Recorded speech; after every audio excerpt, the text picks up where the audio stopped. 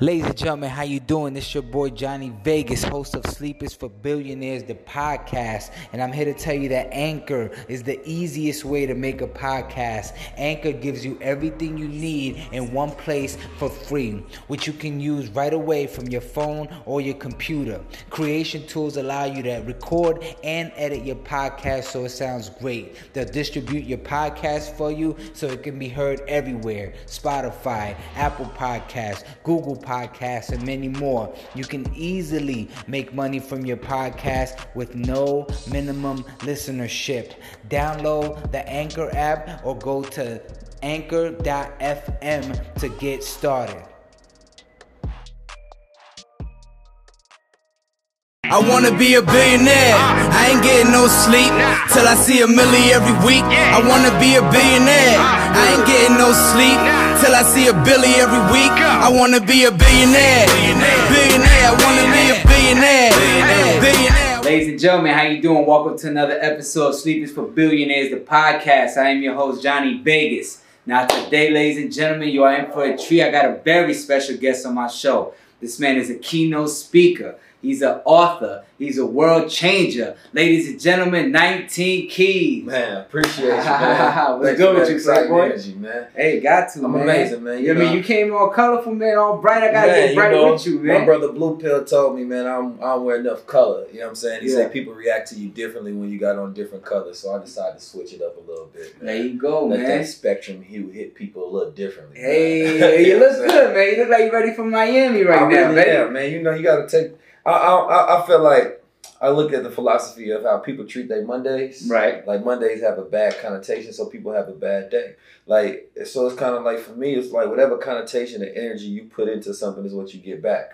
So Miami is here. Like that energy, when you think about Miami, that should be exciting in your environment already. That's a fact. I mean, bring Miami to you. If you can't take that trip, figure out how you can cultivate that energy in your environment. I love that way of thinking, man. It's almost like the world is your paradise. The earth is your turf. Wherever you go, it's your vibe dictates the outcome at all times. And I love that energy, man. So I wanted to get more, you know, ever since I've been speaking with you, you know, the past couple of days, you know, you've been an enlightened kind of brother. You know, you seem very driven, very determined, such as myself. And I like to be around that energy, you know. But before we get into your purpose and your mission, I want to learn more about you. You know what I'm saying? Like before 19 Keys came about, you know, I want to talk about where you from, your upbringing, and what really awoke you to where you realized what your purpose was in life. So let's start from the beginning, man. Where you from? I was born in St. Louis, but I was raised in Oakland. So we left Oakland when I was 2 years old. You know what I mean? So the journey really began from there. You know, I grew up in a totally different world than most people. I didn't have the average childhood growing up. You know, my father and my mother, they converted to Islam after they met each other, after listening to Minister Farrakhan. And that trajectory of thought, you know, changed our lives for who their children would be. You know what I mean? They named us all Muslim names to make sure all our names had meanings starting off. And one of the first things that they taught us that I remember in early childhood that I believe was one of those significant key things, which I like to call the God spark, because they told us that we were young gods at an early age. And for me, a development of understanding of that journey and what that meant as I matured throughout life, I think was probably monumental in cultivating who I am today. So when I was, you know, young, we grew up in the hood though, you feel me? So definitely never had it to where I felt like life was just at super ease, because my father, he was in his organization, I guess you call it organization, it's called You're a Black Muslim Bakery. Now, the moniker became like You're a Black Muslim Bakery, but it was really an organization that had its own schools, had its own EM health services, had its own security services, real estate, investment, a chain of bakeries, and a bunch of other different things. And there was also a power structure in Oakland, California.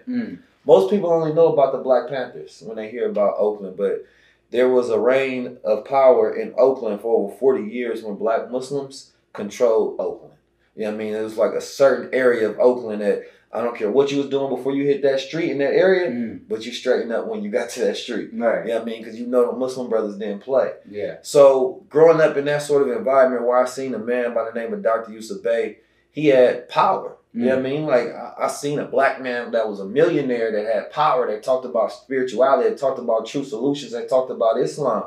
So he owned his own school. I went to that school when I was younger. You know what I mean? And I believe that was probably where I got my first job from as well. So it was like growing up in that environment, in that structure, and seeing it, it was a different reality for me. But at the same time, after we would leave that, we'd go straight back to the streets.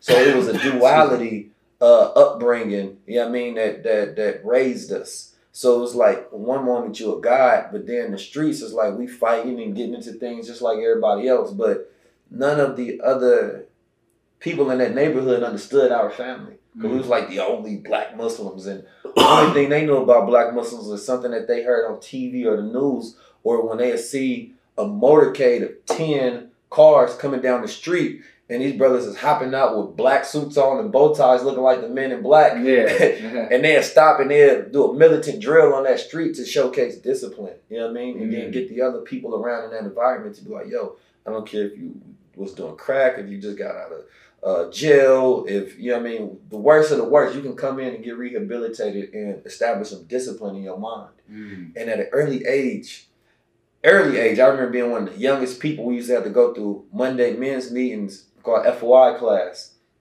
And I'm sitting in there in the meeting, and we had to be very disciplined, or we had to drill, or they'd teach manhood training and development and spirituality and all kind of fighting and business. And so it's like, this is what my mind grew up as a youngster. So it's almost like a lot of the things that I see today, like they had vegetarian and, you know what I mean, and vegan burgers back then when I was growing up. I was a vegetarian as a child, but I used to sneak and eat chicken, and then I was like, one day I was like, why am I doing this? I might as well just eat the chicken with the family. Right. So, but it's funny because a lot of things that people praise today were just normal reality for me. You know what I mean? But then it was we got into the streets as well. So it was like I had multiple cases growing up. You know what I mean? I fought all of those cases. I don't have a record today because I took them all to either like trial, or I just went through the whole case proceedings and I got them knocked out or whatever it was. You know, congrats on that. Yeah, appreciate you, man. No doubt, because some people don't come back from that, man. Nah, man. But that's why I say that God spark, because I remember sitting in an interrogation room one time and the investigators was trying to get me to snitch on my older brother for something, and I'm sitting there in my head laughing like they don't know I'm a God. Like that's kind of like how my mind always thought, like, what would God do in this situation? And I'm like, I know God ain't no snitch. My God ain't no snitch. Nah. You know what I mean? They say God the judge. They ain't never say God was a snitch. Right, you know what I'm saying? That's a fact. That's a super fact. You know what I'm saying? So I'm like, nah, man. I used to think, I'd be like, these people really think they can get God to do something. And I used to think like, y'all don't have enough power to move God in me. Yeah. You know what I mean? So that was always something I developed. But then cultivating the understanding and growth as I got older was like, being a God is not like an ego thing. You're talking about that God within, that God, like God is force and power. So we have force and we have power. We have willpower that we can utilize to take thoughts outside our mind and put them into reality. So it's like, if you go be a God, number one, you got to have knowledge. You have to have discipline, right? Because discipline represents control. Control represents power. You have to have self-knowledge. Everything is an understanding of self. Right. Like I consider myself to be a scientist.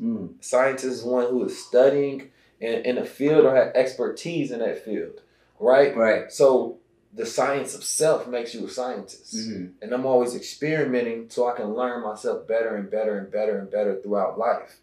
So growing up, man, I just seen a different paradigm and a different worldview of that, seen that place fall. Yeah. Because of many different situations I'm not going to go into, but I seen another organization that my father had helped build up fall. I seen street organizations fall. I seen a lot of different men comprise power but lose it because of ego or lose it because of unrighteous behavior. So growing up, you know, I've always thought I see the problem, I know what the solution is. And that makes me, I think, in a sense, visionary in how I believe that how things should go. But it's like, I can't give you my experience to help you see the way I see. I need you to believe in me and trust me a little bit, and I can guide you to producing this vision outward. So that's kind of like, and then having empathy with other people, knowing like, yo, you didn't grow up like me, so I know that I have to explain this and gain that trust and things of that nature so that we can get to that point and produce that vision. Mm.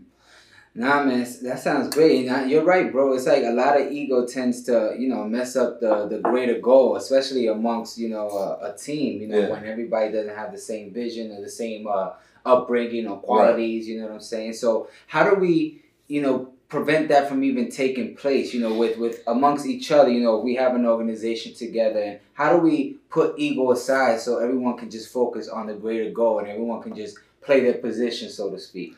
I co-founded a group called The Shifters. It's a group of influential, powerful young men and women across this country, and we get together and we throw events together to teach the people, true solutions. And one of the things that I found, is very detrimental into any cause is like, especially dealing with men, it's like women and ego. You know what I mean? And so, for one, you have to establish rules. You have to establish guidelines. But first, you have to figure out what can we do with this ego thing.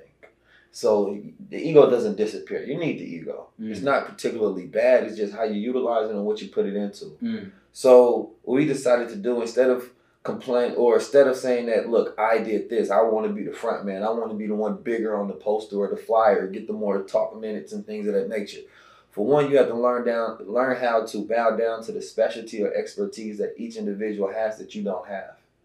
And that would I work with a good brother by the name of Dr. Wesley. He called it the Black Guy Protocol.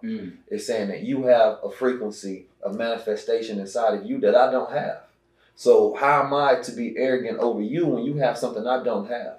But when we come together, that's what creates the colors. That's what makes the universe so colorful, as he put it. So for me, it was more so about saying, let's brag about not what I do, but let's brag about what we do together. Let's make that the new ego, and we call that the we go. Wherever we go is what we brag about. Right. But how do you create real unity? Because that sounds good, but the formula for that is a lot of people heard about the idea that, if we unify, we just win. And it's true, but we've never seen that example. I've seen it growing up. I've seen black men unify to create a corporation, to create an establishment of power. But first, you have to practice inclusion, right? If you tell me about an opportunity that you got going on and you included me into that, guess what I'm going to do? I'm going to reciprocate it and build that inclusion. What's that's going to do? We're going to start coming together for a common cause. We're going to build solidarity. Right. And then that solidarity unifies us. But most people don't follow the formula. They just saying, bro, let's unify. No, okay, well, how do we do this? So I got like my bro, Derek Grace. You know what I mean? Anytime he has an event, he always invites me or flies me out or put me on an opportunity. He just put me in his video game. So I'm a video game character. Hey, congrats on that. Thank you. And that's being intentional in your support, which is being, inclusionary in the things that you do. And it's like, you have to be intentional because you forget to think about people. You forget to do certain things. But that design of thinking creates the proper interaction. So it's saying that how can you be intentional in supporting each other and practicing that inclusion? So if you look at it in business, it's like a lot of people complain about family and friends not supporting them, and so I always tell people this is that, let's say if you include or you practice that intentional support with 100 people and your conversion rate is only 10% of people actually support back. Now, you can keep throwing that support at them, saying that, well, I'm going to do it because that's just my character, right? Or you can take that intentional support and focus on another 90 people, right? Until you keep converting, until all of the people in your circle are practicing that same intentional support and inclusion, and then y'all have that proper unity. That I get, and like, for example, me as a musician, right, I promote my music, and I noticed the ones that supported me for a long time versus the ones that didn't. Now, there was a point in my life where I was focused more on the people that weren't supporting me versus the ones that were. Because the ones that weren't supporting me was a greater number versus the ones that were. And it was like, it took for me to get older and really tell myself, I'm not going to stress about this because it's only killing me inside, and just focus on the ones that were supporting me because it made me feel different, made me feel happy. You know what I'm saying? So I know that that's my core right there. So for that being said, for people that were where I was at, mind wise, you know, in that situation, you know, how do they overcome that sense of, you know, focusing on the negative and just shedding light on the positive, even though the positive is, you know, amount was smaller than the negative.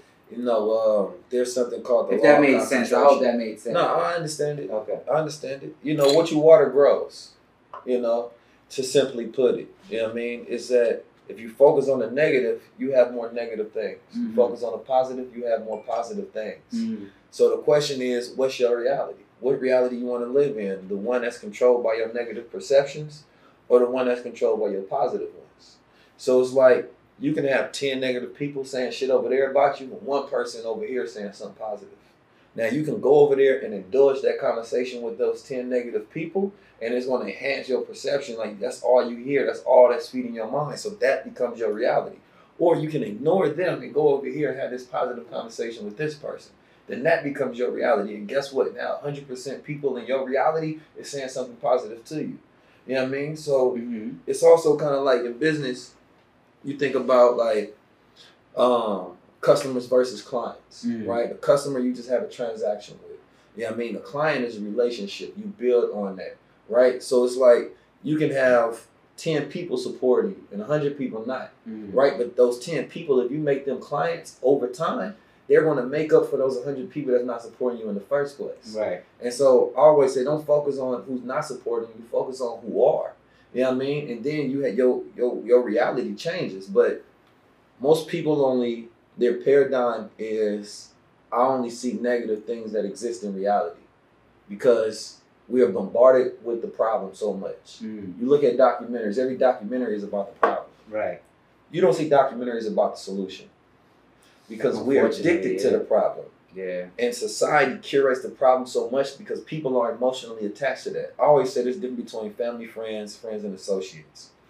So for me, a lot of people incorrectly classify people as family, right, and relatives.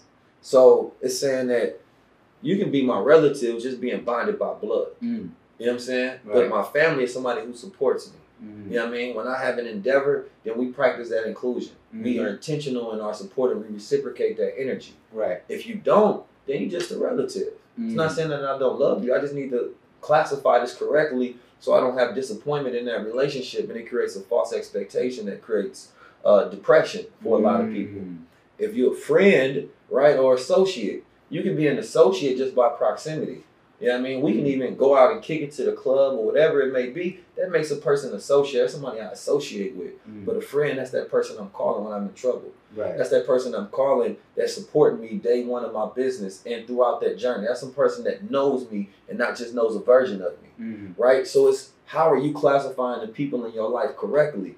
Because it's your fault if you incorrectly classifying people that should just be in the associate category and you have false expectations of their reciprocation. So for me, it's saying that, nah, that's and people could start off friends and they can go revert to associate. Like last year, we was solid. We was doing a lot of work. We was working together. This year, we kind of more associates. And there's nothing wrong with it. It's just knowing the difference so you don't have false expectations. That's a fact. Yeah, and again, it took me a while to learn that, you know, but it's all part of growth. Yeah. You know what I'm saying? So, yeah, I appreciate that. I hope you guys are listening, man. It's a wise brother right here. So now, you know, I'm interested to know who are some of your influences, you know, because you're very woke, very driven, you know, and it sounds like, you know your purpose, you're standing behind it with integrity, and I want to know, where do you get some of these influences from that drive this passion? I believe my early influences, you know, for one, I got to give my older brother, a lot of credit. He gave me a lot of game when I was younger. I was able to see a lot of his mistakes, and I was able to learn from a lot of, you know, the greatness that's within him. And he always taught me about what was good within me, and I've always focused on that. You know what I mean? And so I definitely got to shout out my older brother, Ajuan, as one of probably my greatest influences. But then you got Master Farrakhan Muhammad, Honorable Elijah Muhammad, and Honorable Minister Louis Farrakhan, and my father. That's what's up. I believe those men created a caliber of example that shows execution. I like execution. Mm. The words are beautiful. You can be a great wordsmith with the vernacular of 19 Keys. but if the execution is lacking, then, you know what I mean, you a poet with no works. You know what I mean? So for me, it's like, what's the point if you don't produce? Right. Right? So I've seen the Honorable Elijah Muhammad produce a nation, produce $1 million empire when he was alive. He had airplanes, schools, a newspaper. He had import-export fish businesses. He had a standing army. You know what I'm saying? And he went against the United States government, and, you know, he stood tall. That, to me, is a man that believed in what he spoke about, and he executed and showed an example. At the time that he left, it was like $80 million empire, which is like over $600-something million today or whatever. So for me, it was like, there's not somebody who just lived in the realm of spirituality and things of that nature, but he brought it down to earth and he executed and he showed proof. Right? Minister Farrakhan, to this day, when the Honorable Elijah Muhammad left the nation, or in 1974 when he passed over, the Honorable Minister Louis Farrakhan at a particular point in time, you know, fell off. You know what I mean? Because there was a power struggle. A lot of people didn't want him to take over the nation, so he ended up leaving and having to fall off for like 3 years, build himself back up, then build the nation up on his own. So he didn't inherit anything from Elijah Muhammad, what's built today, right? He inherited in the sense that he told him to take over when he left, but his son didn't want him to. Right. So I look at his journey and be like, this man started a nation of Islam inside of America. He called 2 million men together, right? On his own. Right. You know how hard that is to do? I mean, we got phones and technology today. You barely call 20 of your friends together. Exactly. He called 2 million black men to come together for something good in a tone. And even Obama showed up. Right. Diddy showed up. Jay showed up. Everybody showed up. You don't even know what kind of spark of a shift that takes and what even came from that. It's hard to calculate. Right. Not only did they come together, they cleaned up when they left, and it was immaculate with no problems. Yeah. And he did that a couple of more times throughout history, but here's a man that built an empire to where there's young black men and women that come in there, and there's many other colors of people as well, but they come in there and they start families. Like, they start marriages. There's good young men and women that come out there and they militant and they disciplined. And a lot of people are learning to do for self and educate themselves on self-knowledge and speak truth to power and create true solutions to problems. So that example is powerful. Just as a man, like on some man stuff, you just look at him as man to man. I don't care if you agree with the ideology or not. But as an example of somebody who built themselves up, right, and internalized the message of his teacher and said, I'm going to execute, it's hard to find a greater example than that. Right. No, I totally agree, man. Shout out to the minister, man. I've been watching him for a while doing this thing. Do you ever see yourself growing to that position, or do you inspire to be at one point in your life? I believe that you don't follow teachings, so per se you become them. And if you become them, that's what you get. So the Honorable Elijah Muhammad had a great saying. He said, my greatest followers can fit in a yellow cap. And he said this as he just spoke in front of 60,000 people. Yeah. So he understood that everybody's not an executor. Everybody won't really get what he's saying. Some people take his teachings and they be like, you know what? I take it for face value. That was good. And a lot of people take shit for entertainment these days. Take consciousness as a luxury. Yeah. Right? So it's like, and then other people, they see the decoded language in there.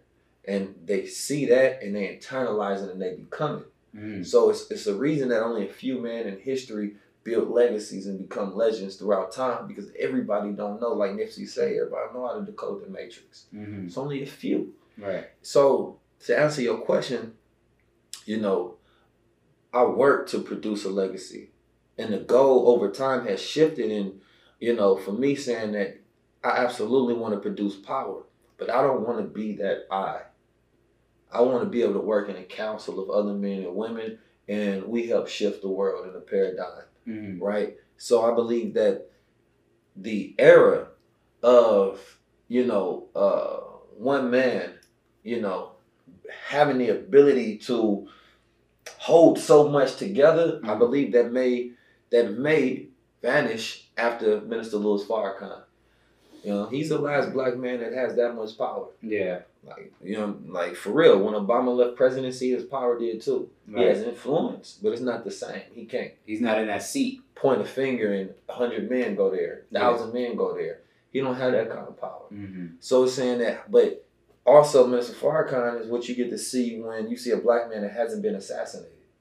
You know what I mean? Like he's been around for 60 something years. We've seen every other leader that came. Imagine if he was killed 20 years ago, 30 years ago. For one, a lot of his proponents that are against him today will hail him as a legend and a hero. Right. People appreciate you when you're gone. Right. You know what I'm saying? But because he hasn't been killed, a lot of people won't give him his just due. You know what I mean? Because we believe that the only validation that a black man can have as a legend is when he's killed by a white man. Right? So we look at Martin Luther King, we look at Marcus Mosiah Garvey, we look at Malcolm X, we look at Dr. Khalid Muhammad. We look at a bunch of different people. It's like, if these men didn't, like a lot of these men had to die for you to appreciate them. And that's sad to me because I know a lot of people, once Honorable Minister Farrakhan gone, you go see a flood of social media. Oh, he did this, that, and the third. You know what I mean? But it's unquantifiable how much you inspire people when you just do it from your heart and you're not doing it to count. Yeah. Right? So, you know, I at one point in time, you know, I just want to build up power to produce legacies, to employ my families, to own land, you know what I mean, to have a workforce. But yes, I want to have a threshold of some power in this world, but I want to work with a council of other men and women who have power and unity to continuously lead people and have intergenerational wealth. That's what's up, man. I'm glad you mentioned, you know, the whole thing about a lot of our black leaders from the past, you know, were gunned down, unfortunately. Yeah. You know, and I always, you know, had that fear in the back of my mind since Lewis was getting so big that God forbid, you know, that might be, you know, the end result. You know what I'm saying? That's why I asked you, you know, if you wanted to have that seat at one point, you know, because my follow-up question would be, you know, would you be in fear of that result, you know, as far as getting too big, I guess, for the, I mean, I don't want to point fingers of who's responsible for those murders in the past, but I guess just getting too big. Not at all. I mean, I believe that you live a life worthy of, you know what I mean, people wanting to kill you. if people, you got to look at it like this. If the devil not against you, then, you know what I mean, are you really moving godly? Like, you got to make an enemy. I was always taught the best thing you can do is make an enemy. Because you make an enemy through progress. You make an enemy through success. You make an enemy through your due diligence, through never giving up, through succeeding. You're going to make an enemy through every level of life that you break through because there's always be somebody that's against your progress. So if I work and produce works that Allah grants me to continue to do in great favor, then of course I'm going to make great enemies. But if I make great enemies, that means I also got to have great friends. Right. So, if you kill me, then my energy, my body is gone, but my energy lives forever. So it's like, if you do come after me, be prepared. Right. You know what I mean? Because you're only going to make another 19 million of it. Right. I'm not afraid of death. I've never experienced it before. What's the point of it? If I die, so what? You know how many men and women died on this planet Earth? If they could go through it, so can I. Right. You know what I mean? But I was always taught, fear no one but Allah. You know what I mean? So I'm not fearful of the devil. I'm not fearful of somebody wanting to take my life because I'm doing good. Right. That's a great reason to be gone. Right. You know what I mean? Because you lived a life of good. I would rather live a life that's worthy of, you know what I mean, dying for it than be cowardly and live a lone life that nobody cares about. You know what I mean? Because the insignificance of a person that doesn't do any good and that goes with the status quo within the world, they disappear. You know how fast people die once they dead? Once your memory fades away, you're gone forever. Right. You cannot be put back into the record of history. Your energy never inspired nobody at any point in time. We talk about these men that were killed, right? But there's men that outlived them and that was right next to them. And they goddamn made it to 90 years old. They ain't nowhere in the history books. Right. Because they didn't live a life that was worthy of anything. So you gotta live that kind of life where you can't be fearful. This is a dangerous time we live in today. Right. You know what I mean? We getting attacked from all sides, from food, from the media, to the air. It's like there's attacks every fucking where. Yeah. I could die just by, you know what I mean, a car accident. I could die getting in a damn Uber. Right. So it's like, Nah, I would rather live a life that's worthy, you know what I mean, of being spoken about. You know what I mean? And inspiring others and showcasing that example through leadership. So I'm good at it. That's what's up. That's what's up. Has anybody ever told you like you remind them of Nipsey Hussle a little bit? You know, I've been getting that a lot. And it's funny, lately I've been getting that a lot. But it's funny, I didn't listen to Nipsey Hussle interviews until after he passed. I listened to his music, but I never listened to his interviews. So I didn't understand what people were talking about. What they were tying between the two. But after listening to him, I believe that there's like a certain frequency you just tap into. And once you tap in, there's certain people that understand it the same way you see reality. Like there's different observers, right? There's high observers, they see things for what they can be and not just what they are. They see the pieces together and be like, yo, if we did this, that, and the third, we have everything. And so I believe, you know what I mean, once you tap into that frequency, we all start to sound alike because we got the same vision. You know what I mean? A visionary is one who plans with imagination and wisdom. Right. You know what I mean? So it's like coming up on next year, 2020 vision. Those people who have 2020 vision, you saying that you can see it from 20 feet away, right? Some people have terrible vision. They got to get up close to see it. Right. You know what I'm saying? Some people, they got to get so close they legally blind. Yeah. You know what I mean? Some people can see it all the way back here. You know what I mean?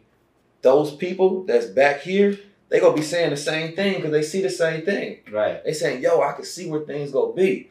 Everybody else got to wait till they get a little closer. A little closer and a little closer. And then they like, I see what y'all was saying. Now you got perfect vision. Yeah. No, I want to be 2010. I want to be 25, 20, whatever it may be. So those high observers have enough energy in the mind to observe reality in a different manner. And not just observe, but start executing on their observations. And when you see those people do stuff, they say, ooh, that boy genius. That boy visionary. Yeah. I ain't see where he was going with this, but I see it now. You know what I'm saying? It's close enough where I can see it. Right. Nipsey Hussle was a visionary. He seen the importance of merging hip hop and tech. He seen the importance of staying where you came from. He seen the importance of building legacy with family. He seen the importance of practicing inclusion, intentional support. He seen the importance of marketing and branding and strategy and all of these different implementations of things that, you know how many rappers been around for so goddamn long? They were told the right thing, but didn't do it. Nipsey Hussle to me was almost like the perfect Muslim rapper without being a Muslim. But Muslim is one who submits his or her will to do the will of God or do good. So to me, if when I think about all the things that we taught in the Nation of Islam, Nipsey Hussle embodied those principles in his actions that he carried out. He did for self. He didn't lead the hood. He stayed in the hood. He taught his people. You understand me? It's like, damn, that brother was solid. You know what I'm saying? So I think anybody that does that, go sound and go move like that Nipsey Hussle spirit because they running that marathon in life. That's what's up, man. I would as you were talking, I was because right before he passed, he used to live in this building. Yeah, I was told. Yeah, and right before he passed, I had just inquired about doing an interview with him, and it was all set to go. I talked to his manager. They were going to set it up for the next week, and that next week is when everything happened. But as you were talking, I was like, it would have been cool to have you and him. And I'm like playing the mediator and just asking the question and letting you guys go back and forth. I think that would have been a dynamic conversation. We had an interview with my brother Derrick Grayson. He was booked to come to Derrick Grayson's birthday party, and I just spoke at the event. I was going to speak at it if he would have been there, so that probably would have been our official introduction. So I met him just one time briefly at what's that thing they have out here? It was like a concert, like a rap concert? Nah. It was like where they have like a concert, but it'd be like a event space to where people set up like their clothing and things of that nature. Oh, there's a lot of events like that. Vendors come through. Yeah, it's a big one. I can't think of the name right now. You would know it if I said it, and it's just escaping my head right now. But yeah. I just met him briefly, spoke on what's up, blah, blah, blah, but that was it. You know what I'm saying? Yeah. Well, rest in peace, Nipsey Hussle. The marathon definitely continues, man. We're up. Yeah. So, what does 19 Keys mean or stand for? Talk to me about that. 19 Keys, man. I was first impression by 19 Keys through Jeezy. No. Okay. Okay. This is about to take a turn. No, I'm just playing. Mr. 17. I was just listening to his new album. Yeah, I like it. Yeah. Before, just a quick topic. Jeezy or Ross? I think they too different to compare. Yeah, because Ross has an eloquence with words that I think he's super underrated, right? And he brings high quality luxury raps. You know what I'm saying? Jeezy bring that high quality luxury trap. You know what I'm saying? And those are just two different things. You know what I'm saying? Cause Jeezy will have you on your hustle. You know what I'm saying? Yeah, he make you want to go back and trapping them nigga bags. Like, let's get it. Ross be like, you gotta be the boss of this. You know what I'm saying? Like, it's just a different energy, I think, from both sides. I don't think it's hard to compare those two because they bring two different elements to the table. Like, his is not Rick Ross is not trap music. Right. You know what I'm saying? At all. He's like boss like. Yeah, he's like a mix between if Kanye West was born as Kanye West and I don't know, somebody else, but cause of his sound and his quality, that Maybach music. Yeah. You know what I mean? It's that engineering, that producing, he's super artistic and he's super lyrical, but he's super underrated. Yeah, I definitely feel Ross is the extension of what Biggie would be if he was still alive. Yeah, I like Biggie and Ye. Yeah. Like Biggie, Kanye, but yeah. Yeah, something like that. Yeah. But back to 19 Keys. Let's keep talking about 19 Keys. So Master Water Muhammad first impressioned me with the 19 Keys from a quote. In the 19 Keys, he said there was, at the time in the 30s, he said there's 17 million original people on planet Earth. Not on planet Earth, but I believe in the U.S. And he said there's 2 million Indians, and he said that represents the 19 million rusty locks. And he said there's 19 million well-oiled keys to unlocking those minds. And those 19 million well-oiled keys more so represents the energy or the knowledge. The key is the knowledge or the energy in order to unlock that mind so it can never be impression into darkness or oppressed ever again. Because, when he say well-oiled, he's talking about the oil that secretes within the mind of that pineal gland that activates, right? So for me, it was always about looking at the number 19 as a representation, because 19 is the smallest number that represents all numbers. So that number 19 is not just representing that figure, it's representing all numbers. 1 through 9 is just all ones. You know what I mean? So that represents all black and brown and red people on the planet Earth, and giving you that knowledge that can unlock you. When I was growing up in Oakland and St. Louis, I know a lot of cats that jumped off the porch. They never had nobody to guide them. Never had nobody tell them they was a god. Never had nobody tell them how to do business or how to be a man or a woman or whatever it is. So the streets, right, became their guide, became their environment. And so I seen a lot of people die, drugs, and just perish because of lack of knowledge and a lack of having a key in their life. You know what I mean? Their parents was terrible, you know what I mean? Because their parents never had nobody to unlock their mind, right? When your pineal gland is calcified, it's rusty, you know what I'm saying? Literally. So it's there's no charge of electricity in the minds of these people. You walking outside, you talk about negativity, and that's all they can see. It's all they know. So who is going to be a key in their life? Right. So my goal is to provide that enlightenment and that knowledge to that 19. You know what I mean? And that number 19 represents so much more when we get into the breakdown and the elements of what that really means. You know what I mean? But there's certain people that tap into universal truths. There's a 19 mathematical code over the Quran. You know what I mean? And when you really understand things from a mathematical perspective, because the universe is mathematical. You know what I mean? So when you talk about higher observations and synchronicity, you're talking about having enough knowledge or enough energy in the mind to be able to notice things. But when you're distracted by negativity, when you're distracted by bad news and oppression and things of that nature, there's no enlightenment in that mind because all your energy is going outward and none of it is going inward to sustain yourself. Right. So a lot of people, when they hear things, they can't act off of it. They don't have enough energy because you got to think about it. I'm not a woke individual. I'm an enlightened individual. Yeah. Because I act off the things that I know. So somebody, you can make them aware of something, that makes them woke. You make them aware that they're eating the wrong food. They don't mean that they go change it. They gonna be like, yeah, I know this is bad for me, so what? I'm gonna still eat the Popeyes anyway. Yeah. Right. But somebody that's enlightened, when you tell them something, they go change their entire fridge and they go change the way that they eat because they got that light in the mind to produce change. Right. So the goal is to enlighten the people, right? So that you walking around with that energy of knowledge and you changing the way you do, the way you operate, and the way that you move. So consciousness is like a protest. It's just making you aware of a problem. Enlightenment is producing a change. That's what's up, man. Yeah, I mean, I'm with the message. I love the purpose behind everything. Now, I want to ask you, with what you do, you know, how do you produce money? You know, when you with what you do.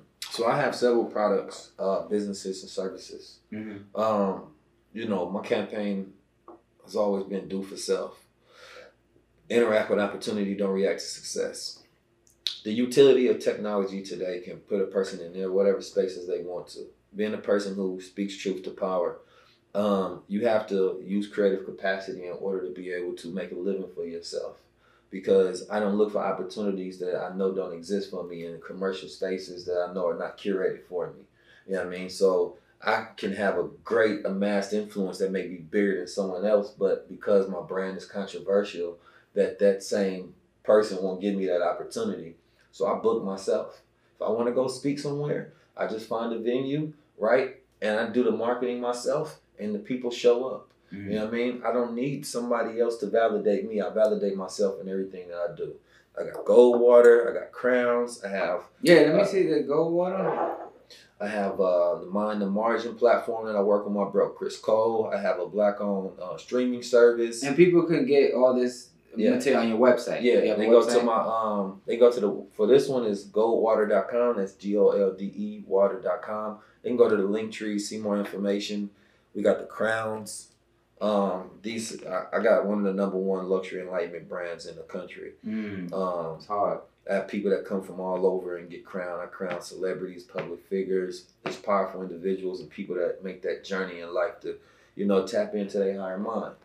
Got a bunch of different things I'll be working on. I'll be forgetting. You also got a podcast as well, right? Podcast. I produce content.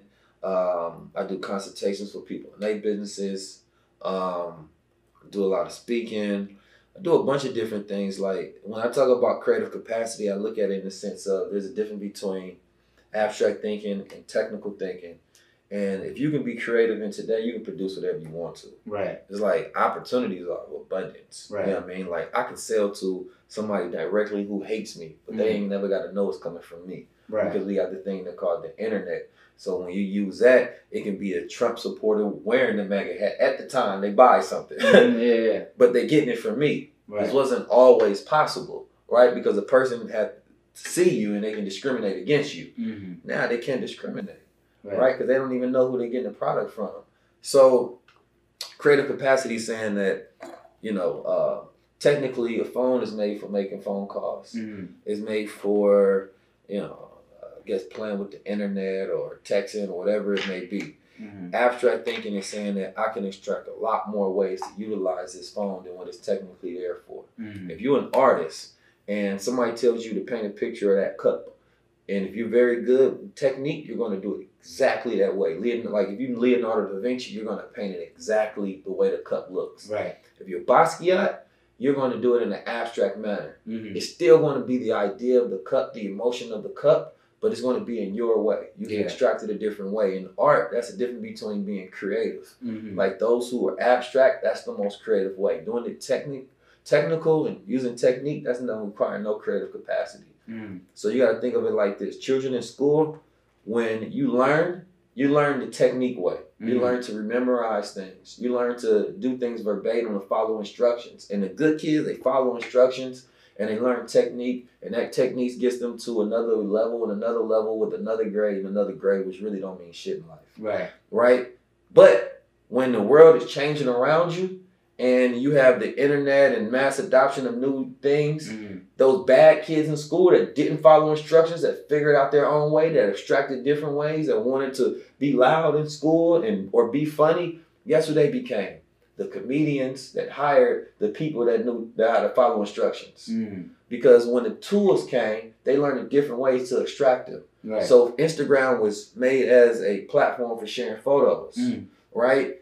But you had other individuals saying, nah, I know what y'all said this was done for, but they was rebellious, saying, I'm going to extract different ways to utilize this. Right. I'm going to utilize this to put myself on. I'm going to utilize this as a platform for execution, right? So to me, it's more so about what's your creative capacity towards utilizing things in an abstract manner and figuring out different ways and uses that you can do them as. A child between the ages of 1 to 7, about ages of 1 to 4, most children are like, 90% of children are graded at like creatives, you know what I mean? Extreme creative capacity. It's not until parents start telling you, don't do things that way, do it this way. Programming starts to set in. By the age 7 to 9, only like 4% or something like that are creative. You know what I mean? So it's like, if you can keep that spark of, I see how things are, but as a child, you're questioning everything. Like, why does the design have to look like this? Why do we have to do this, Mom? Why do we have to do that, Dad? Why come this has to be that way and that way? You're always finding different ways. So when technology gave you a new tool, those people that were rebellious, they found out a myriad of different ways to utilize things because they weren't stuck with technical thinking. Right. So now Google and all these big companies are hiring those people that don't have degrees because they need people that can figure out different utilities for things. Right? So for me, to answer your question, it's just I use extreme creative capacity. Yeah. You know what I mean? I utilize my phone as a business center. I don't network, I create my own network. I create my own world. You know what I'm saying? It's like, there's a lot of conscious individuals and enlightening speakers right now, but there's no industry that curates their importance. There's no blogs for consciousness. Not in the sense to where it's like, you got all these new influencers and leaders, but nobody's interviewing them in the sense like, what's your favorite color or some shit, like you see they do with the rappers. Yeah. But you can curate that industry. You know what I mean? Just because it's not there doesn't mean that it couldn't be. Right. Just because you're not getting awards don't mean you don't deserve them. That's how I look at it. So it's like that validation of what you can create is like, yo, figure out a problem and create a product that solves it.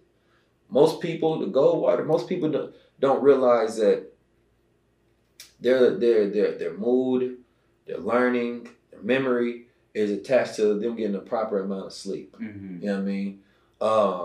A lot of people don't have, like, it's just a lot of things that a lot of people have issues with because of all of the things that we eat. But you're born with like 0.02 milligrams of gold within your body, right? So people ask what's in the gold. It's actually gold particles that's within it.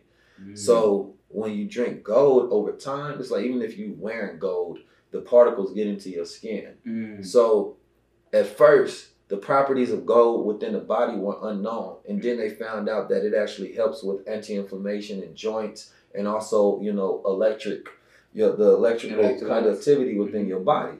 So increasing that, of course, increases the electrical conductivity within your body, right? So now you have more gold within your body.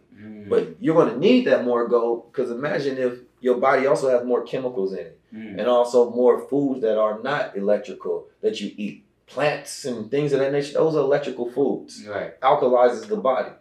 So if your body is not alkalized, your pineal gland is calcified, you know what I mean, and you're waking up with brain fog, you know what I mean, you can't tap into your own memories. You can't even tap into your own electrical thoughts. Right? So what does the gold does? And this is my science as I break it down is, you know, for one, it stimulates the brain electrical circuitry, right? So even when you go into sleep, it's going to induce more melatonin because that part of the brain, the hippocampus area, is what releases that melatonin so you can get into that deeper sleep, right? So a lot of people have experienced their first dream in years on the gold because their brain wasn't electrical enough to even go into that deeper REM sleep where they had bleed with theta mode to where they had the theta waves and they deep sleep and then they wake up refreshed.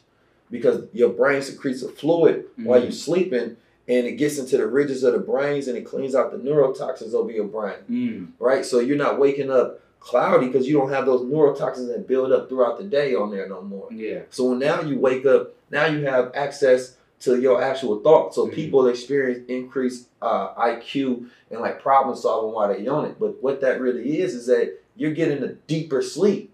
you're actually charged up. If you take your phone off the charger in the middle of the night, you're going to be 50%. So when you wake up, you're going to need to plug it back in, right? So, but if you keep it on there the whole time, you're going to wake up at 100%. Right. And you ain't going to need an extra charge because you already ready to go. Right. So it curves you off of like coffee. It curves you off alcoholism. Like I still drink coffee because I like the taste. Mm-hmm. But I don't need it for the energy anymore. Mm-hmm. I don't need it for clarity. Mm-hmm. So long story short, man, get on the go. No, but now I would definitely like to try some myself. Absolutely, for sure. Man, so with that being said, I mean, with the mission and every other products, it sounds like you're an entrepreneur. You know, you are an entrepreneur. Absolutely. I want to know what do you do to unwind? You know, when you shut it off? You know, you're not trying to motivate anybody and teach anybody anything. You just got time to yourself. What does 19 Keys do? What does 19 Keys do? To relax. You know, this morning I got up, I worked out, hopped in the sun, took me a nice swim. You know what I mean? Chilled, meditated, things of that nature. I'm not trying to paint a perfect picture like I'm out here just Buddha living. Yeah. You know what I'm saying? You know what I'm saying? But I don't know. I travel a lot, so like I just go on the journey of life. I always say life is about the journey, not the destination. Mm-hmm. So it's not like a one specific thing. I just be enjoying life, bro. You know what I mean? Like I just go about and just do things. I meet people. I interact with people. I think my life is probably more exciting than 90% of the people on the planet Earth. Mm-hmm. I get to go around people and they get to tell me their stories of how I inspired them at some point in time within life. Yeah, that feeling is so fulfilling that it keeps me going forever. Mm-hmm. So you know, I be working, I be studying, I be traveling. I kick it with family. I kick it with friends. I go to different events. I do art. I design. I think of business. I don't know, man. I just live life. You got a lady in your life? I'm working on that. You working on that? I'm talking to the camera right now. I'm working on that. He talking to you. Let me stop playing, man. Nah, you know, I'm working on that though. Like we talked about this before, and I always say, you know, you pick the right woman, you pick the right destiny. Mm-hmm. You know what I mean? Life can go many different ways. So for me, it's about making the right decision on somebody that can complement the journey and the mission. And if you complement the journey and the mission, then, you know, next time you ask me that question, I'm like, hell yeah. Yeah, here she go right here. You seen her on the gram. Right. Well, that's what's up, man. Well, you know, I want to thank you for coming on the show, man. It's been great. You know, this is an extension from yesterday. You know, we had a great conversation yesterday. We brought it to life so everybody can see it here. And let the people know where they can follow you and follow the movement and the journey and get the wisdom you share with the people, man. As my brother Billionaire PA say, man, I want y'all to lead with me. Billionaire, speaking dreams to existence, my brother. You know, but a good follower is a good leader because you have to lead in order to know where the people push the people in the right direction. But you can follow me or lead with me rather on IG at 19_Keys, YouTube 19 Keys. Podcast 19 Keys, everything 19 Keys, man. Just tap in with me. I appreciate y'all. Thank you. There it is, man. Thank you for tuning in to another episode of Sleep is for Billionaires, the podcast. I am your host, Johnny Vegas, the world changer 19 Keys in the building. Stay tuned for more episodes to come. Thank you for watching. And don't forget to drink your gold water. Okay. Appreciate you.